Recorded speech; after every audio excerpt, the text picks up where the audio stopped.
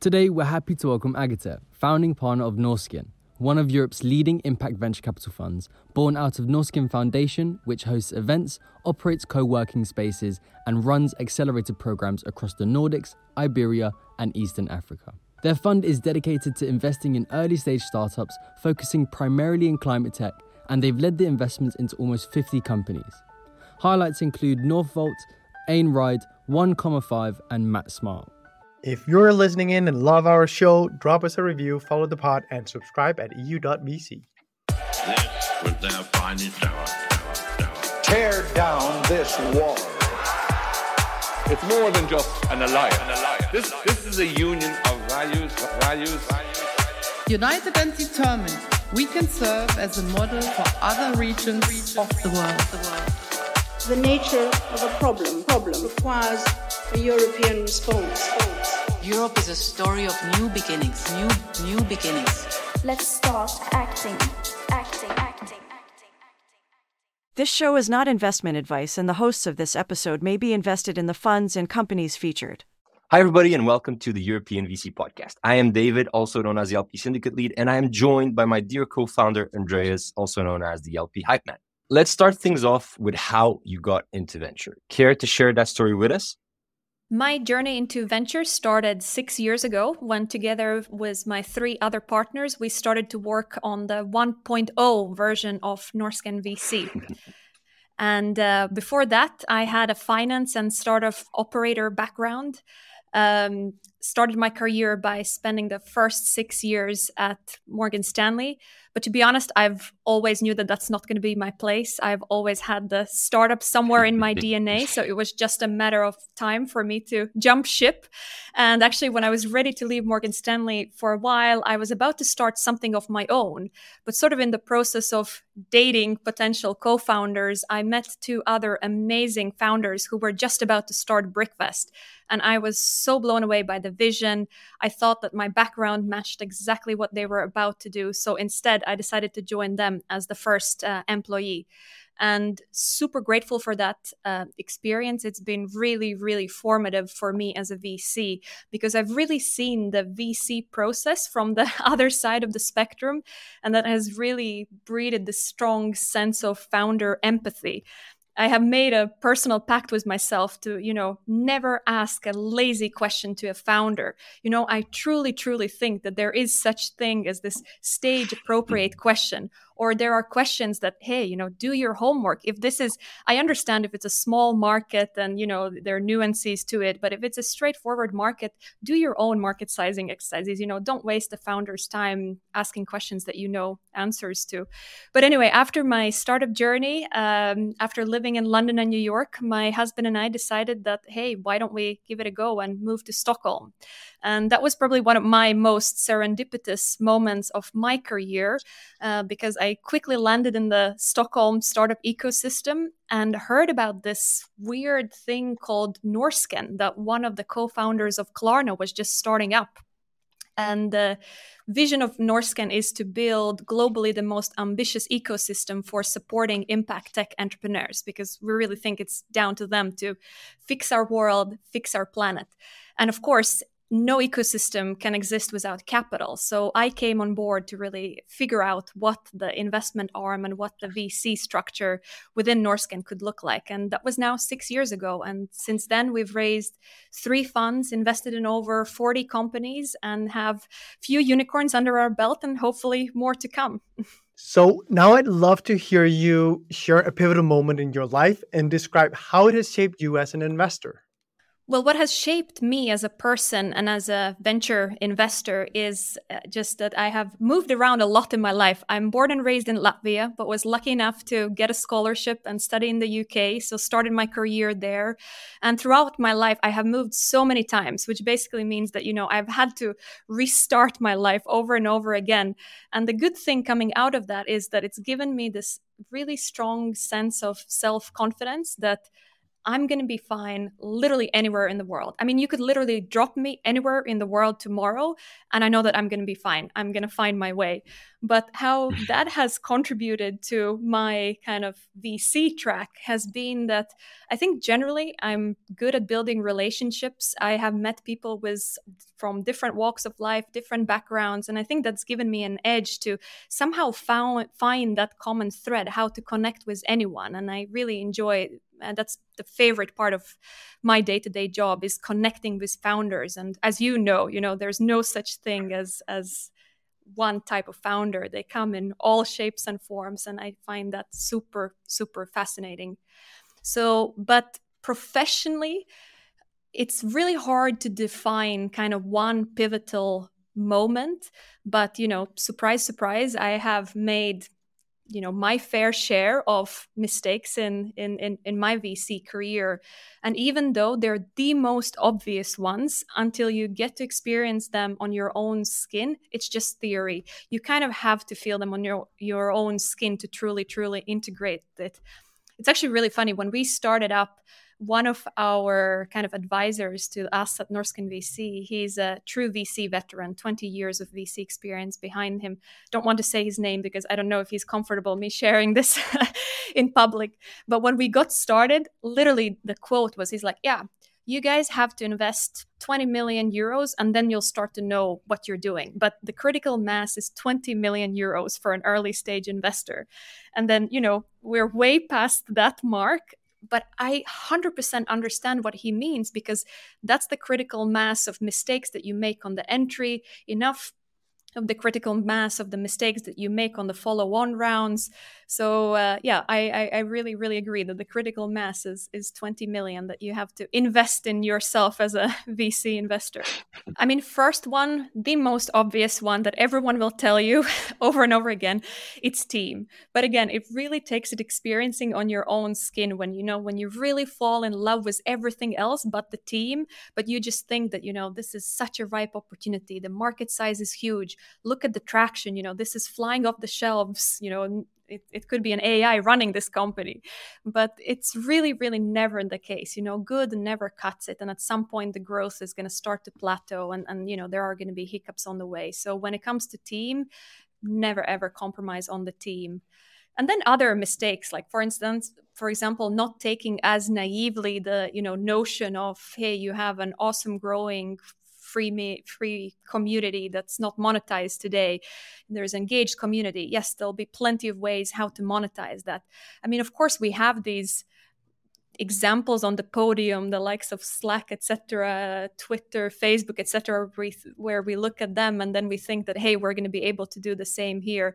It's so far and in between. And if I'm ever going to invest in kind of a freemium to premium model ever again, then the early traction just has to be off the charts. It's even great is not going to cut for you to really believe that you're going to be able to drive the freemium to premium journey. Take a star.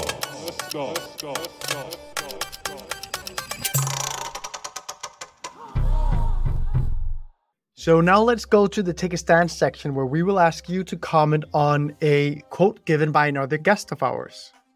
Every VC fund is an impact fund. I knew you were going to ask that. I get this question all the time. I don't remember the last panel that I have been on that I didn't get the question from generalists challenging me on, is there kind of a gap in the market today for an impact investor? Because today, of course, more and more generalists kind of recognize that some of the most valuable companies of our decade are going to be impact companies. For very obvious reasons, because, of course, the bigger the problem, the bigger the opportunity. And at the moment, it's hard to find more obvious opportunities than those tackling climate change or some of the social issues that we have.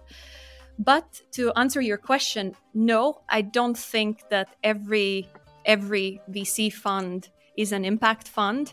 I truly hope that could be the case, but I'm also a realist. I know that that's never going to be the case. And the way I kind of think about this question is that, there are generalists that will generally invest across a lot of different kind of verticals. You'll have your fintech vertical, your healthcare vertical, etc., etc. And the same is now happening with impact, that as a generalist, I think you're really behind the trends. If you haven't added your impact or climate vertical by now, every generalist out there should have that vertical.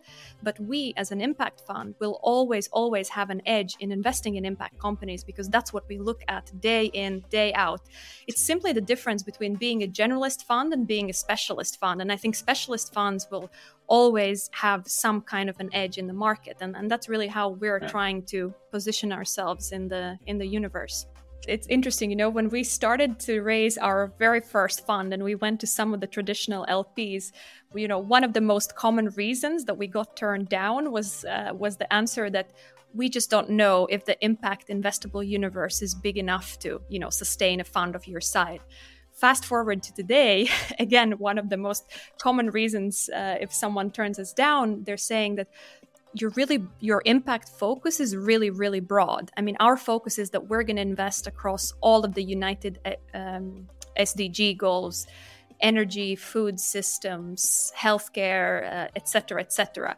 And today, sort of the LPs have flipped the question, saying that you're so broad, we prefer to go more vertical focused. So it's just fascinating that in 6 years you can go from, hey, your universe is too small, to, hey, we think you're too broad, kind of in your focus. But to kind of answer your question more concretely, yes, you're right. Impact is broad. Even if you narrow it down to climate tech, that's still really, really broad, because that can be energy, that can be food tech, that can be transparency and accountability within sustainability topics. So it's really, really broad. But still, we think that the scope is narrow enough for one impact investor to claim to be a specialist in all of those segments. So Agate, I'd love to hear your take, because you kind of hinted into this already, hear your take on how the LP landscape has evolved over the last couple of years. And with your experience at Norrsken, you can actually share that as well. But not only how it has evolved generally in Europe, but how it has evolved for impact investors in Europe. From the very beginning, when we set out to build Norrsken VC, we really had two underlying missions. One, we felt that we drive impact with every single investment that we do, that's going to generate a lot of positive impact. But two, we also want to change kind of the capital markets, or how the typical asset allocators think. And I have to say that in 6 years since we started, we've come a long way. And one of our goals was, we want to drive more capital to impact, because there's just huge funding gap. Some of the data says that today, in order to address UN SDGs, we need 16 times more capital flowing to impact companies as a business. How are we going to bridge that gap? And we think that we can bridge that gap by showing that there's really no contradiction between investing in impact in companies that have a clearly measurable net positive impact, and at the same time have the potential of generating top-tier returns. And how the LP landscape has evolved. So 6 years ago, when we set out to raise our first fund with the kind of promise that we're going to invest in impact unicorns, companies that can have a positive impact on the lives of 1 billion people, but companies that can also be valued at 1 billion. And, the comments that we got from the traditional LP base was, cute idea, sounds great. Good luck. Not for us. Come back when you're raising your fund 2, 3. So in the end of the day, our very first fund ended up being purely unicorn founders. So they were the ones who sort of believed that you can do something that hasn't been proven before. But fast forward to today, LP base has matured a lot. We see that a lot of traditional, sophisticated LPs, for the first time ever, are actively creating impact allocations, and so hence today, I think it's probably a really good time to be an impact investor. In the last 12 to 18 months, we have seen an amazing impact funds come on the market. So I think that the pre-seed, seed, Series A kind of universe is starting to look really, really good in Europe. Where we're still lacking is growth. And it's actually growth that LPs want, because in my experience, kind of the sophisticated conservative LPs, they will invest in growth before they invest in early stage venture. So I don't know if I can make one shout out today. That's basically, we need more impact growth investors. And honestly, I think that there has never been a better fundraising environment for that specific strategy. And we've seen that on our hands. I can't talk too much about it. As you know, there are strict fund regulations. But let's say, over the past year, despite challenging macroeconomic environment and many generalists struggling to raise, I don't think impact funds have been struggling to raise. There has been a really, really good product market fit between impact managers and sort of the LP community. You're saying something that has me having to ask a question. And we're seeing definitely that opportunity funds have fallen out of favor, both for VCs and especially are probably driven by LP appetite. But what you're hinting at there is making it very difficult not to ask you, how are you guys thinking about opportunity funds? Yeah, to be honest, I see why opportunity funds make sense. At the same time, there are just so many natural conflicts of interest with opportunity funds. And I'm probably leaning towards the spectrum. I think there is definitely room for impact growth investors in the market. But I think, keep it clean, have it as a separate entity, separate fund, no crossovers. Because, I think as the market, the traditional setup where you have your, feeder fund and then the opportunity fund, just so many conflicts of interest. What happens to the companies that you don't back from your opportunity fund? What signal does that send? Especially now in the market downturn. Also, are you really getting the best deal for your opportunity fund, or are you kind of trying to save some of your seed fund opportunities? I think it's, when everything's perfect in the markets, it works. But I think when the waters get a little bit rough, there's so many conflicts of interest with that setup. And you're thinking the same thing in terms of multi-stage. You wouldn't want to take Norrsken to a 300, 400, 500 million per fund size and then say, well, we start out at seed and early stage, but we definitely also continue. Our sweet spot is investing in seed Series A, and we really believe in follow-on investments. So our current portfolio construction is roughly 40-60 between initial tickets and follow-ons. So if you really want to double down on your companies, you can definitely support a bigger fund size. A true multi-stage where you're investing in pre-seed, seed, all the way to C, that starts to get tougher. And I think you anyway end up having, dedicated teams for each one of those strategies. And then it kind of begs the question if you should still keep it all under the same wrap, under the same umbrella, or would you just be better off? You can still do it under the same franchise, but maybe a better strategies to keep them separate. I have to ask you I'm shifting a bit topics, but coming back to topic, because and you said it yourself, right? Challenging macro environment, let's put it like that. But you are very optimistic for the impact space, right? And that's something we're not really hearing from most of our colleagues, friends, et cetera, et cetera. It's a really challenging environment right now. So I'd love to ask you to deep dive a bit more on why do you think that's the case? Like, why do you think there is this resilient LP appetite in a space that, as you said yourself, 6 years ago, there wasn't really, right? And I'm quoting you here. So I'd love to have your reflections on that, because how to put it? I don't see yet like a clear winner in Europe for the impact space, right? There's a couple of players, but there's not like one brand in Europe that you can recognize. This is the go-to firm, right? For early stage, or late stage, or whatever. So if there is an opportunity, it's super interesting for us also to understand it and assess it for all our audience as well. You're absolutely right that there isn't kind of the clear winner in the impact space today.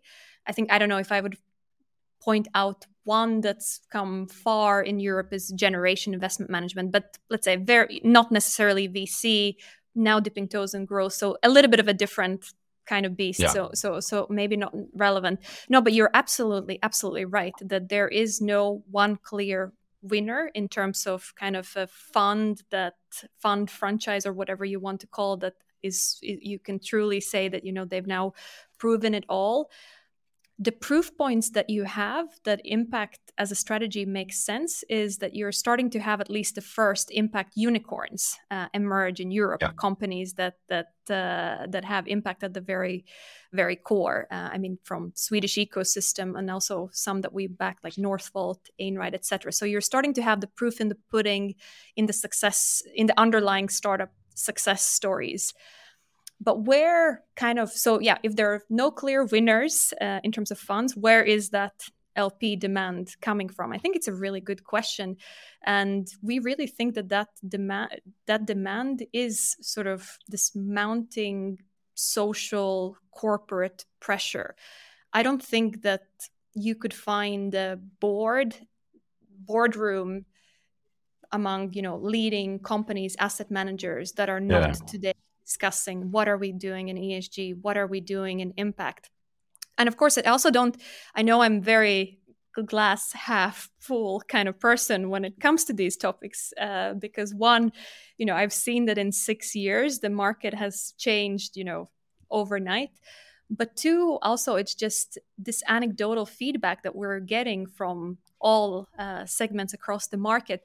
And when I say that there is LP demand, if you would look at percentage of portfolio allocated to impact, it's still tiny. Yeah. I've seen different kind of stats, but it's anywhere from 1% to 3% today that's dedicated to active impact strategies. So that's obviously nothing. So then maybe, but why it's still significant? It's because it's gone from 0 to 1 or from 0 to that 3%, and that's huge shift. Yeah. And so for the first time, and I'm 100% confident that there will be winners emerging in the impact space, and that impact as a strategy will cement itself. I have to ask you a tiny bit provocative question before we change topic, which is how much because you raise a relevant point, right? If we go into the boardrooms of these big corporates throughout Europe, right? It is a topic, and my question is, how much do you think it is driven by ESG reporting / Article 9 like topics versus true desire to lead and drive impact? It's a mix of both. And again, you can, of course, there is a ton that still could be improved about how we approach the whole exercise of ESG and impact. It's way far from perfect, but at least one thing that the regulatory framework and the pressure today has succeeded in doing is at least putting it on the agenda, and you can't really ignore it when it is on the agenda. But it's definitely still far from perfect. If the interest in impact is genuine by some of these large stakeholders, no, I don't think that every single. I don't think that the interest is always genuine, but that's fine, because as long as that moves us into the right direction, and as long as it puts pressure on the stakeholders to do better, that's fine. And I think in any organization you probably will have people that don't care about these topics at all. But as long as you start to have that loud minority that demands that, and that can be the loud minority, can be investors on your shareholders. There can be a loud minority within your shareholders. There can also be a very loud minority among your employees who say like, hey, we as a company need to do better, and if we don't, I'm going to move on somewhere else. So to be honest, I think today it's down to the loud minority to drive that shift. But I think the loud minority is doing pretty well in in terms of getting us moving. I want to ask you one final question before we end here, and it's bringing us a bit back to where we were earlier. But you talked about being specialized in impact versus not being. Being an impact is many different things, right? Some of it is mobility, some of it is construction work, some of it is future food. It's very, very wide, right? And if you look at the tech that's needed and the business models that are being employed, it's definitely very different models. So how do you think about being specialized within impact? Because it's one thing that you're solving a problem that will have a positive impact, but it's not really a business model just as SaaS was, right? Which is why VCs ended up being so good at funding SaaS businesses, because they understood SaaS 100%. They were the best ones at that. So for that reason, that's what we were good at. But impact is more of a problem area than it's a vertical in a way. What would be your take on that? No, I think it's a really, really good question, and it's a like a smart way of framing it. I think you're absolutely right. It's more what joins what's common for all of the impact strategies is that we're addressing the same problem, but we could be addressing that problem with, as you mentioned, was different technology, different business models, et cetera, et cetera. So are you really, really an expert? I think that's a really good point. So not going to outright disagree with that. But what I have seen firsthand is that in the end of the day, it's the common thread that drives all of the underlying demand. And what I mean by that, let's take, for instance, the whole global movement towards net zero. It doesn't matter whether you are, a B2B SaaS accounting, carbon accounting company, or if you are a green cement company. What creates the demand for that product is exactly the same. And the other thing that's common for impact industry as a whole, and why I think impact investors have an edge, is that a lot of these markets don't really exist. If you look at carbon offsets, we've just seen the very, very beginning of where that market's going to go over the next 10 years. You have, so I think what still gives you an edge as an impact investor is that you're so at the heartbeat of the problem, and you're every single day listening to different kind of stakeholder groups in that ecosystem, that it gives you an edge to predict what is going to be the next big thing, what are going to be the next big markets. So I agree with you. Maybe you don't have the edge in terms of being an inside-out B2B SaaS investor, but I think you really have an edge in terms of predicting what are the markets that are going to really, really take off in the next 10 years, because you just understand the underlying drivers of that so well. Yeah. Now that's a very interesting way to consider it, and I actually buy that argument more than the way I've been thinking about it myself, because I have been struggling a bit with the impact investors that are not at the same time vertically specialized within the spaces in which you find the solutions, right? But I think that you are right in saying that there's definitely a large part of VC which is about understanding the problem thoroughly enough and knowing where to bet, and then whether, and given that the problem space is as big as it is, it's probably more important to be specialized in that right now than it is on the value add side of being able to then understand the technology and know the trajectory and how you take it from, to technology readiness level 3 to 2 and blah, blah, blah, right? I think that's probably the right way to think about it, that what matters is whether you're a specialist and dedicated in finding the right problems to back the solution stuff, than necessarily knowing a lot about how to then bring those solutions about. That's in the end not the work of the VC. No, exactly. And it's also about, in the end of the day, kind of, I can't even think of an example where one solution in isolation can make it. You always need the ecosystem that kind of feeds each solution. And it's also to the point where, today we invest in a lot of companies. We're on the cap tables of let's say, most of our companies have the usual suspect generalists on their cap tables. So, we look at the same opportunities. We have the same bar in terms of investments that we're after. But still, the number one reason that sometimes I hear from our generalist friends that they don't pursue an investment that we think is super, super interesting is the TAM is not there. And I sort of think that, yes, the TAM today is not there. I mean, to give you an example, energy storage.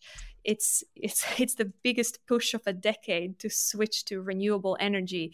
We need to fix the grid. We need energy storage. Yes, it's not there today, but if you truly understand what's driving that market and all the different stakeholders that will be needed to enable this transition, you know that the market is going to be big enough in 5 to 10 years, and you'll still have a business that you can build along those years. Love is in the air, everywhere I look around. Now I'd like you to give us a shout out to a co-investor, Angel, or LP for being awesome. And of course, share with us the story behind that awesomeness. I really, really want to give a shout out to our very, very first LPs that were 3 unicorn founders that basically gave us the carte blanche, go see what you can do, see if it works. And that was Carl Manne, co-founder of Mojang behind Minecraft, Sebastian Knutsson, founder of King behind Candy Crush, and Philip Tisander behind Daniel Wellington. Without them, we wouldn't be here today. So huge shout out for giving us the chance to prove that this can work. I really want to ask you about your 3 biggest learnings from the last 10 years of your life. The 3 biggest learnings from my life have been, first of all, strive for 80%, not 100%. And I'll explain what I mean by that in a second. Best decisions in life come really, really easily. And third, but not least, never stop studying your own and others people's egos, because all the answers are in that. Let's dive into the first one. Always remember that the world-leading performance athletes aim for 80 to 100% to get them to the best results.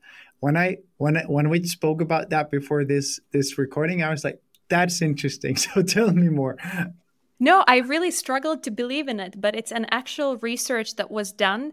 They compared the performance between top athletes, where their coach told them at the beginning, now go for 100%, do your best. And the performance of athletes where the coach said, do your 80%, don't go all out. And actually the performance of those that strived for 80% turned out to be better than those that strived for 100%. And I kind of, how I integrate that into lessons for myself and from my life is that I think, especially myself, you can, I can be a pretty intense person. And sometimes when you get into this like crazy, intense zone, I think you stop seeing the world around you. And I think when you actually sort of take a breath, go at things a little bit easier, go at things at 80% capacity, what actually ends up happening is that you somehow free up some kind of headspace in your head that actually enables you to get even more done or get people easier on board. And I truly, truly believe in that. And honestly, I do not, I struggled with keeping to it every single day, but I constantly try to remind myself, take the pressure off a little bit, aim for 80%. And the minute you start feeling that pressure come off, you actually become more productive and you actually end up getting a lot more done. So that's a really, really important lesson for me that I try to carry with myself. I love that, but I want to take us to the second topic you raised, because you share something that I found quite interesting, right? Because you say that the most important ones are that the best decisions come easily, right? But you also talk about having your own investor diary and how that's connected to this learning. And I think that there's not a lot to be said about best decisions coming easily. It's just, accumulated experience, but there is a lot to be said of what you are kind of engineering into your own routines to kind of extract the value from that learning. So I'd love to hear that. I know it's a little bit contradictory, but honestly, like if I look back at, last 10 years of my life, maybe even the last 20 years of my life, the best decisions were the dead obvious ones where you had to make a decision and it was hell yes. And that's applicable for career choices, for people you want to hire, investments you want to make. It always comes back to this like hell yes. And those always turned out to be the best decisions. But what I shared with you about, writing my investor diary, the kind of most useless and at the same time the best advice one can give and get is like, just trust your gut feeling. When it comes to investing, just trust your gut feeling. But it's so difficult to pin down your gut feeling. And one, it's really difficult to pin down your gut feeling. And two, it's really difficult to trust your gut feeling. And kind of what I do to try to help me was that, since the very first investment that we have made or investments that we have passed, I write a pretty detailed diary for myself. And I try to write down, I think that my gut feeling says X, Y, Z. And then I'll go back to it and I'll take a look at it. Did I follow my gut feeling? Did I not follow my gut feeling in that specific decision? And over then again, through that process, I sort of build confidence in myself and build confidence in kind of how to listen to that gut feeling, because it's really different. Because of course, in investing, there are always strengths and risks. I mean, I talk about these hell yes kind of moments in investing, but those hell yes moments still come with a ton of doubt, and it's very, very hard to disentangle the ones, where is the gut feeling still telling you. Can I ask you a follow-up to that? Because you've anchored it to your investing, right? You're an investor, obviously, right? But I also know you care a lot about building team and culture as a VC firm, right? And so I'd love to ask you again, same learning, right? Gut feeling. How does that apply? Any kind of examples you can share. And the reason why I ask it is because I definitely agree with you. It's incredibly hard to pinpoint your gut feeling. Hiring being an example, it's incredibly hard to hire people, right? You do one interview, you don't know them. You do 10 interviews, you still don't know them, right? You do a project with them, you still don't know them, right? And every hire comes with a risk, and it's always easy, or to use your own words, it's almost a lazy comment to say if things go bad, my gut feeling told me. Well, but it's kind of detached, right? Because so if it did tell you, why did you do the hire anyways? I'd love to ask you in terms of culture and team building, how does this apply to you? No, it's like the culture building is really, really important. And we talk about it almost on a daily basis. And I think it's one topic that actually the VC world doesn't talk enough about in comparison to the startup world. But how we apply the gut feeling in day to day, it is a lot down to hiring. And we've seen those. We've seen in practice how we have made those mistakes, but also the day to day. It's like, when is the moment to be vulnerable? When it's like, hey, should I do something about this? If is your gut feeling telling do it, then do it, and if it doesn't, then don't. I don't know. Sounds so basic and cliche when you put it like that, but it's. I think actually. Coming into the rescue here, right? Thank you. I think that you're completely right in tying it to your note taking, right? And because that's where you're forcing yourself to distill your gut feeling into something that can actually be put on paper, and that is where I think that the difference between what you might call a decision maker to be the journey of a good decision maker to become a very great one is definitely forcing that discipline on yourself, because it's one thing to be able to have a good gut feeling right now, but if you want to build on that, I think that you need to probably force yourself to bring out where exactly it is that you're making the right assumptions at the right time and where you're making the wrong ones. And I think in team building and culture, you get more rapid feedback than you do in investing. And for that reason, it's maybe less important for a normal manager than it is for an investor.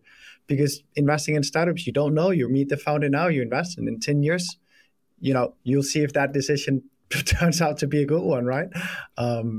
So I think it makes a lot of sense that for you in your position, note-taking has become such an important tool to develop your gut feeling. I think that's very wise of you. Absolutely. And one very, very important point to add, that it's obviously not bulletproof. But I think, in early stage investing, when you're dealing with the odds that we're dealing, is that, that all you need to do is that you need to be a little bit more right than wrong. And as long as you strike the balance of being a little bit more right than wrong, you're going to be in a really good spot. So yeah, or at least you need to be more right with the capital deployment then. It's okay to do many small bad bets, right? No, exactly. I want to hear about that ego thing, because I remember sitting in business school back in the days and thinking, if I should research anything, it would be Slack, meaning not the software tool, but Slack in organizations, because I'm finding that Slack is so hugely important. You want to have, and I had the same thought as you want to have 20% Slack, because, and that goes with the ego, right? Because if you are to pursue your own development as an individual and give people room for that, you want to give them that room to grow. So I think it's very interesting to see those two tied together, but maybe that's just me. I want to hear you about ego. No, I don't know where it comes from, to be honest, but I'm just so fascinated about the notion of ego. I think, everything that we do, every single action, it all stems out of ego. And it's also so fascinating that, there is no right and wrong answer. And especially as an early stage investor, that egos build awesome companies, but egos also destroy companies. And where is that kind of healthy balance, and so on. So I sort of, so just find it super fascinating. But I'm also very observant of my own ego, where you sort of, I sometimes laugh about it, that it's the little monkey sitting on the left shoulder, and then sometimes the little monkey on the left shoulder can sometimes react, and then you look at it, it's like, okay, was this an objective response, or was this the monkey on the left hand shoulder, trying to act out? And I think I think as an investor, it's really, really important to have your ego in check and be very, very observant of it, because, the only way you can make closest to unbiased decisions is when you really closely observe it. But it's also your craft as an investor to study the entrepreneurs on the other side. And again, obviously we don't get it right every single time, but also kind of trying to get into the heads of the founders and understand, what is that why that's driving there, because that you need like fair amount of healthy ego to get somewhere. Like it's a fire, but it's a fire that you have to play with very carefully. I love that you bring it up. Both, I love it for two reasons, like the professional development kind of angle to it, and I think it's relevant for many investors listening in. But also, it's a topic that one of our very first guests on the podcast, I think it was the fourth guest, and we're now at over 170 or whatever. He brought up in saying that VC is this weird job where you're always getting like your ego boosted, right? You have founders pitching to you constantly, so you feel like you're so important and so special, and you're the owner of True, right? So it's so important to keep it in check. So I love that now, over 100 episodes after, it comes back again as a topic of note for any VC listening in. No, and there is the ego boosting, or when the term sheets start to drop like dominoes, it's like kind of, okay, where's your VC ego starting to kick in, where no, I want to win this deal. So I think there are a lot of different application areas where as a VC investor, you have to really kind of have it quite in check to make smart decisions. And now, the quick fire.